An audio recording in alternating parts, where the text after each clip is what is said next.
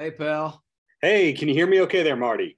Loud and clear. Loud and clear. Aside from doing interviews where they ask you the same questions over and over and over again, how's your day going so far? Excellent. It beats. Hey, man, this is no whining for me. This beats real work, so I'm happy. So you got the guitar right there, Yeah, and the new record is coming out in about 6 weeks, 5, 6 weeks. Altitude. When did you actually finish Altitude? it was one of those records that we had ready to go. We were going to go to California and record it before the pandemic hit. Then the world started crashing down and Capitol Studios shut down. So we had to have the conversation amongst ourselves as the band. Do we let this just ride and come back to it at the end of the pandemic, whenever that might be, or do we do it now while it's hot? And so we agreed to do it now while it was hot. So we put on masks and stood 6 feet apart and just trudged our way through. That wasn't a very inspiring situation, but we got it done. And I'm glad we did, because I don't think the record would have turned out the way it did had we have waited. How many songs from the record are you playing live these days when you're on tour? Well, let's see. We play Country Star, Friend of Mine, Space, Sitting Alone, Angels Came Down, and we're about to work up Silver Tomahawk. And we've already done Vegas. So there's 7. Same band on the record is on the road these days? Absolutely. Yeah, so that's one of the things about you and your career that I admire, the longevity. In other words, it wasn't like you went away for 15 years. You still look cool. You're still doing an album every few years. You're still on the road, etc.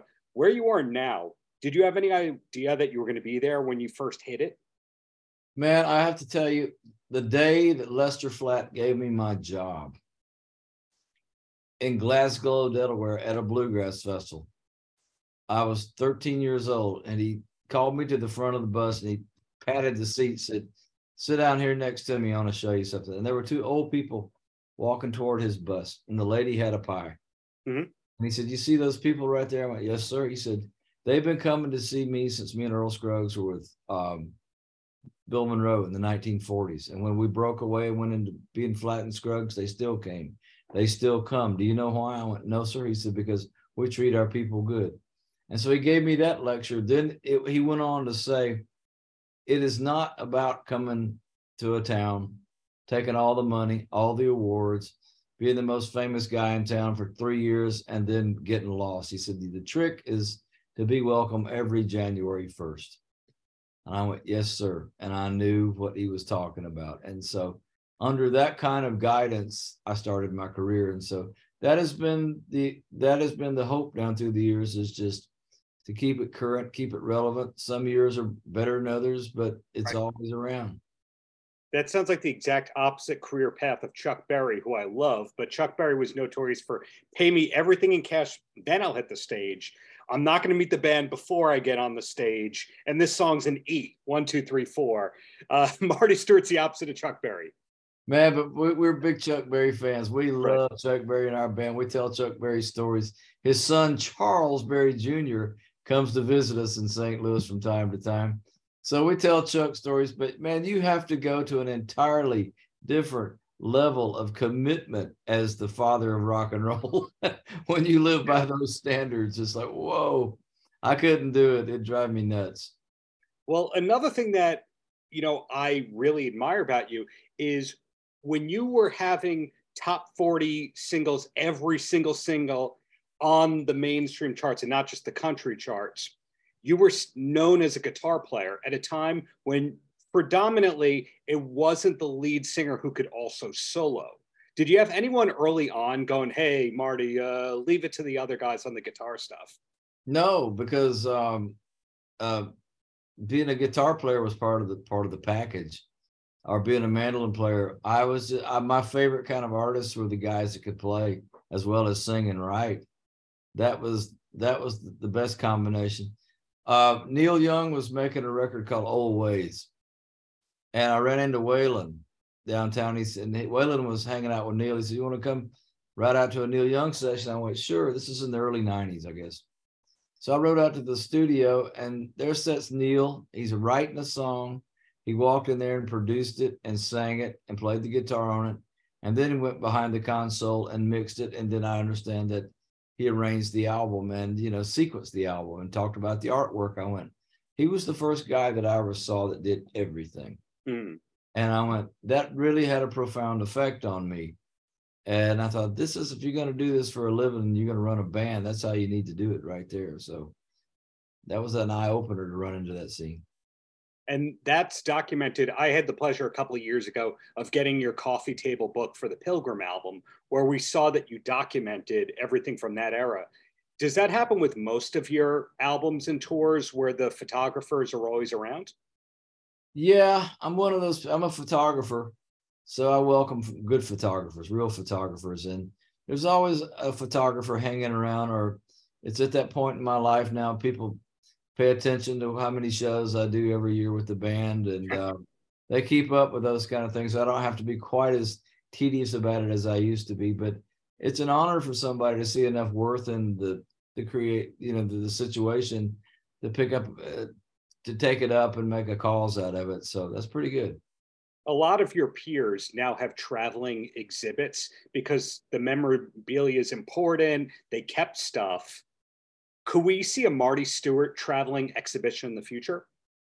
Traveling exhibit, we're building an entire cultural center for it down in Mississippi called the Congress of Country Music. Yeah, I mean, there's like 20,000 items in the collection. It's not just my stuff, but I mean, like, this is Jimmy Rogers' guitar. And there's profound items. So we've done traveling exhibits in the past. I've done those. And I've loaned things to museums, of course, but it will have a permanent home at the Congress of Country Music down in Philadelphia, Mississippi. You're invited. Score. Philadelphia, Mississippi, your hometown. Had anyone made it from your town before you? So musically, no. There were some star athletes from there, a couple of star business people. I think I was the first musician to ever swing it across the fence there. There's a contemporary country cat named Hardy. Oh, Hardy's from there. Hardy's from Philadelphia, Mississippi as well. So it's in the water down there, I suppose. Hardy's an interesting one in that he's kind of defying all the genres where you go, is he a country artist? Is he a hard rock guy? Is he a hip hop guy? Which Kid Rock did 20 years or so before that. We're starting to see that. In your case, did you start off with rock influences before you got into country, or did it all start with country? Well, it started with my radio station, the same one probably Hardy listened to. It was WHOC. They're still on the air in Philadelphia, but it signed on with country music. And at the noon hour, they played an hour of Southern gospel music. Afternoon was rock and roll. Late afternoon was soul music. Then they signed off with easy listening. That was every day of the week.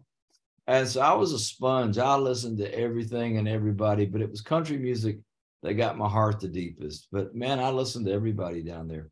It was a great little radio station.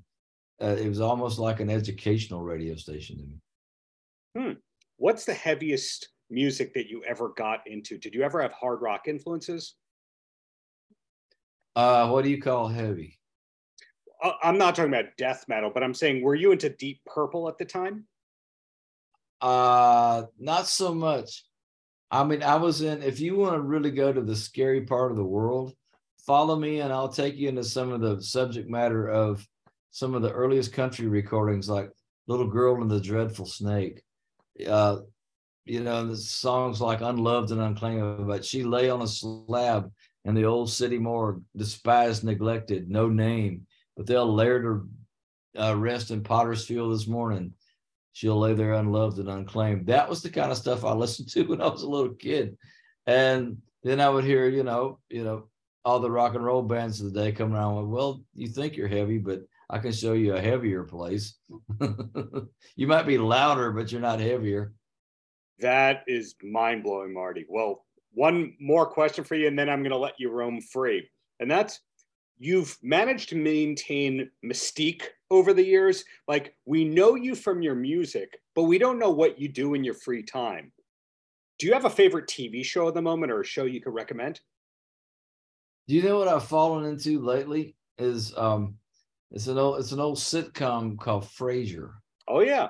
I love the writing on that show, and there's another one called Everybody Loves Raymond. Just the writing on those shows. I love good writing. Uh, those are the two. That's I don't do much TV time anymore, but when I do get around to it and they're on, I'll tend to watch those. They So make me classic laugh. sitcoms are your thing.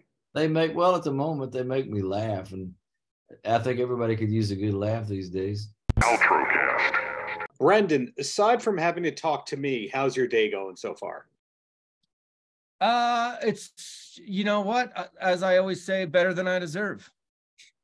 Wow. Well, I see the Metallica figures behind you. We're going to come back to that. Oh, okay. First, we'll talk about the best man. So, how much of Bradley is there in Brendan the human being? I don't, not a lot. I mean, I'm not military. He was special forces. His wife has passed. I'm happily married. I've been the best man once. That's about it. He can fight and tote guns, and I'm a peace loving hippie. No, I'm not, but I'm just saying there's not a lot. I think the only thing would be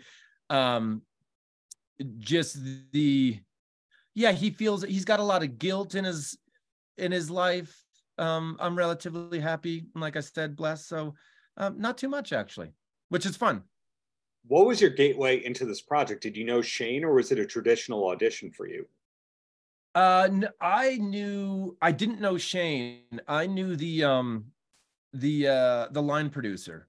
I'd worked with him before, and then he had brought my name up, I guess, to Shane and the producers, and I think a little bit of, we shot it in Ruidoso, New Mexico, and I live in New Mexico. So not exactly a local hire, since it's 3 hours away, but I think it all kind of just worked out there. So I got, it was an offer, which is good, because auditions are for the birds. You got to do them, but it's so tough. The magical words right there, New Mexico. The first time that I became aware of New Mexico being a filming hotspot was Breaking Bad. And then we find out that Netflix has their studio there where they have the Las Vegas set. So you think it's being filmed in Las Vegas, but it's really New Mexico. Had you filmed much in New Mexico before? Yeah, I moved here in 2012. We shot Night Shift here for 4 years. So Night Shift, the TV show, it was supposed to take place in San Antonio, but New Mexico looked enough like it, is what they say. And the tax credits are great here, and they got great crews and everything else. And so I had moved here. Yeah, I've lived here since 2012. So yeah, it's home to me. So I've done, we shot Night Shift for a while. I've done 2 Better Call Sauls. So I've worked a little bit in New Mexico. It's always fun to work in your home state. One thing I'd interviewed 2 of his kids, that Val Kilmer was instrumental in bringing the film industry out there. Is that true? I don't know. I know he's out here. I know, he's out here. There's a couple of people. I think Julia Roberts has a massive ranch out here. Oh. Someone had mentioned there's I'm missing but there's Tommy Lee Jones has a big place out here. So, I think, you can get a lot of land for relatively cheap. And I think, those people, if you can, when you're looking to get away, it's close enough to LA just to kind of shoot over to there. But, you can get your own space. And there is a magic, it's the land of enchantment. Is there a bureau chief for New Mexico paparazzi? I don't know. Because I'd assume with that talent, yourself included, out there, that there'd have to be some kind of a beat person that would have to track all the actors out there. Yeah. You would, I'm sure there's, a map of the stars, but it would probably take you about 7 hours going, all around New Mexico, because I'm sure they're, all over the place. Got it. Well, hey, as promised at the top of our chat, there's Metallica next to you, and that's not the Black Album. That looks like Ride the Lightning era, or is that Master of Puppets era? That's Master of Puppets. Okay. Are you a metalhead or just Metallica? I would say I'm a metalhead. I mean, you know, Metallica is obviously the big one for me. You know, Motorhead. Glenn Danzig. Yeah, exactly. Danzig. But it is a certain kind of, you know, I don't do the death metal stuff. You know, I kind of do want to hear you know, the lead person sing. Yeah. And so, but it's funny, metal, you know, Slipknot is great, which is kind of their, you know, that's a different genre of metal. I don't even know, you know, it's not kind of traditional. You look back at the old metal bands and you're like, is that really metal? Like if you look back at Judas Priest, you know, no, it's not, but it's awesome. And it's ageless. It's totally awesome.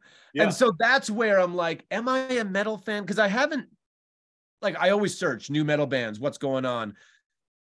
And, you know, either I love the music, but I hate the vocals, you know, or the vocals are good, but the music is just like, nah, this isn't it. And so it's very tough to find, you know, what I'm really looking for in a metal band. And, you know, Metallica really encapsulates it. Motorhead, I'm sure there's some I'm missing, but it does kind of verge closer to really heavy rock and roll. So what's the last concert that you went to for fun? The last concert I went to for fun was, I mean, you go to all of them for fun. But I think the last concert I went to was just with my kid. It was Imagine Dragons out here. But I do have tickets to, I'm going to see Metallica in Arizona. With Pantera or Wolfgang Van Halen, one of those nights? Yeah, we have, it's Pantera and another band. Yeah, exactly. And then I got tickets to Eric Church because I'm a big country guy too. So country, Imagine Dragons, Metallica. You go. Imagine Dragons was, I mean, it was a great concert, but my kid wanted to go.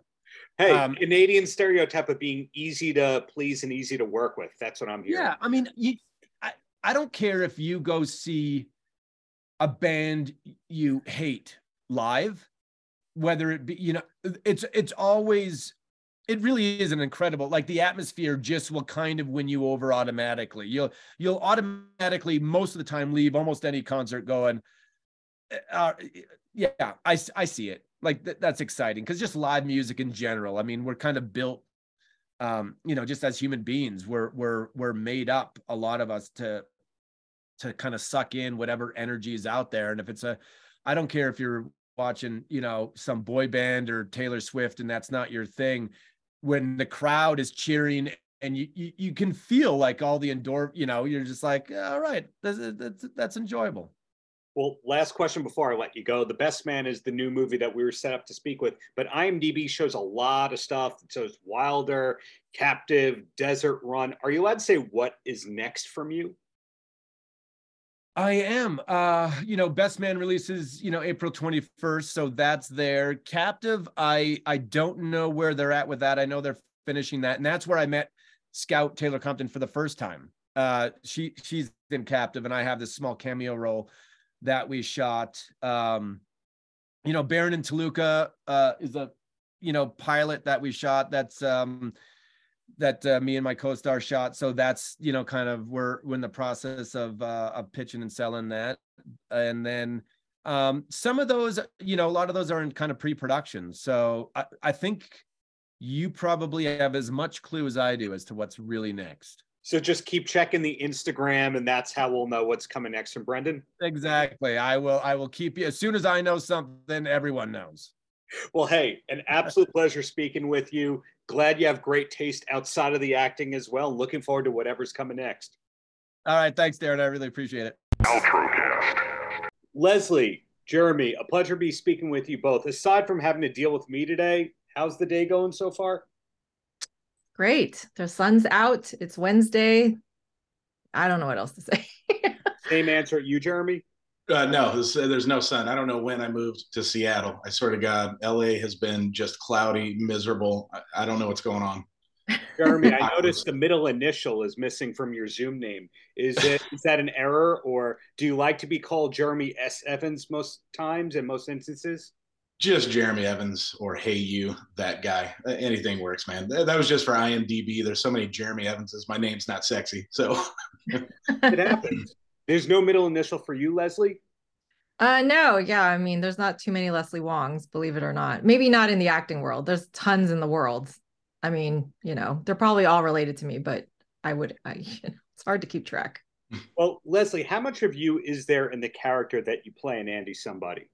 Well, Jeremy and Jesse who wrote the script, obviously, they know me pretty well. I mean, Jesse and I, we've been good friends for so long, I can't even tell you. And he kind of, when they wrote the role, they thought about me and put a lot of the attitude of it into the character. Cause, I think that, the best way to act is obviously being yourself and just, taking from your own experiences. And I think not that I've ever, kept a friend, in my house from the law, but like things like hiding secrets from people and being kind of the more sensible person, the rational person in a relationship, that seems to be me for sure.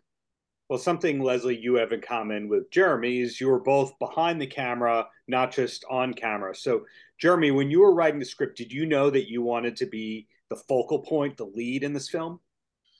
yeah, I got a pilot shut down. I had a pilot at CBS, and COVID started creeping in, and they said we're keeping all our in-house projects. So after that heartbreak, I called Jesse and I was like, hey man, I'm broke. I have no money. I spent money that I thought was coming, and I said we got to write a feature. We got to do something. Let me borrow $40, and then let's go to the bar and have a couple drinks, and let's figure out a script. And just kind of went from there. Leslie, did you know all that coming into this film? That, hey, this film originated from desperate measures. Of course, we're very happy with the end result of it, but that is not the most encouraging start to a project I've ever heard for, again, something that's awesome and recommended by yours truly. Well, I mean, knowing Jeremy and Jesse and, and being so close to them, I kind of knew something was up. They were like, oh, we're writing. And I'm like, okay, you guys keep writing, and when they came up with the idea, I was just kind of like, okay, I think that we can do this. Like, this is an idea that we can actually run with. So yeah, I mean, I didn't have I had all kinds of expectations, but it ended up being, more than I could have asked for sure. In a role, as producing partners, everything, like it just was one of the best experiences I've had. Jeremy, what you just said about the $40 at the bar, is that $40 for two people or $40 for one person? No, and if so, that has to be a dive bar for $40. Oh, dude, yeah. I mean, we ended up. When I say we, I mean Jesse. We ended up spending a lot more than that. I was just on my butt, man. I was like, we got to do something, and I want to, when you have a pilot that's going, we got all the way to the finish line, and then Queen Latifah says, no, my pilot's going and not you. You just have to, you've got to move on. Like I said, man, I did the rookie mistake of spending money I didn't have. Because that was my pilot. I was an executive producer on that. And so, yeah, it was definitely a lot of desperation. And we knew we were going to bring Leslie in, everybody on the team. And I knew I could bring some of my people in. So we were like, okay, let's cater roles to people so we can just do something, that doesn't cost a lot. And, cost a lot, but Hollywood parlance, we can't do a billion-dollar film. We're not a Marvel thing. So let's do something people in rooms and, just create our own gunpowder. Like, I was in a horrible place when CBS called and said, sure, we're done. That happened. I'll never forget. It happened on a Friday. And I was like, I went to the store and was like, give me all the alcohol, please. And so, yeah. So this was born out of like, let's not let for me at least, let's not let the Hollywood system shut us down. Right. And then COVID happens, and we, Leslie can talk about this. We shot this thing, what was it, 4 years? Yeah. Well, and also I had 2 babies in those 4 years. Yeah. Like, so we had COVID and then I had kids. So we were like, all right, we got to stop production because Leslie went to the hospital, but let's keep going, things like that. So yeah, a lot of things happened in the 4 years that we were putting it together. And yeah, it was a really interesting experience for sure. Was all of the film filmed in LA and the surrounding areas?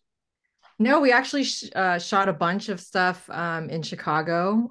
You'll see there's some fun shots of Jeremy running around Chicago. And we actually shot some of the stuff in the Bay Area because that's currently where I am now. So we did do some pickup shots in the Bay Area as well.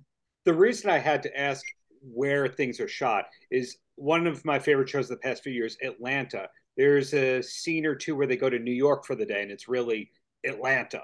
And then Single Drunk Female, which is about a girl moving back to her family home in Boston, was filmed in Chicago and Atlanta. So these days, you never know. There's stuff that's filmed in Tokyo that's really LA. There's stuff that's in Las Vegas that's really in New Mexico. So when I see him walking around Chicago, I don't know if that's really Chicago, although he does have the Cubs hat on. And you just showed me a Cubs mug, was it? Yeah, listen, man, I hugged the Harry Carey statue right outside Wrigley Field. We went to Chicago, watched the game. We filmed just a montage scene of me running around the city after I steal the money. So we shot in 3 cities, LA, San Francisco, and Chicago. Authentic. The three of the 4 most expensive cities in the US to legitimately shoot in, yet it sounds like you pulled some favors. Oh yeah. We didn't tell anybody. We went to Chicago and we're like, all right, you ready? Let's go. We had 2 guys, one guy holding the camera, one guy holding a boom mic. That was it. So, any blowback from the plastic surgery industry as a result of this film? No, we haven't heard any. We haven't gotten any yet. I think that we kept it pretty low key on the plastic surgery side.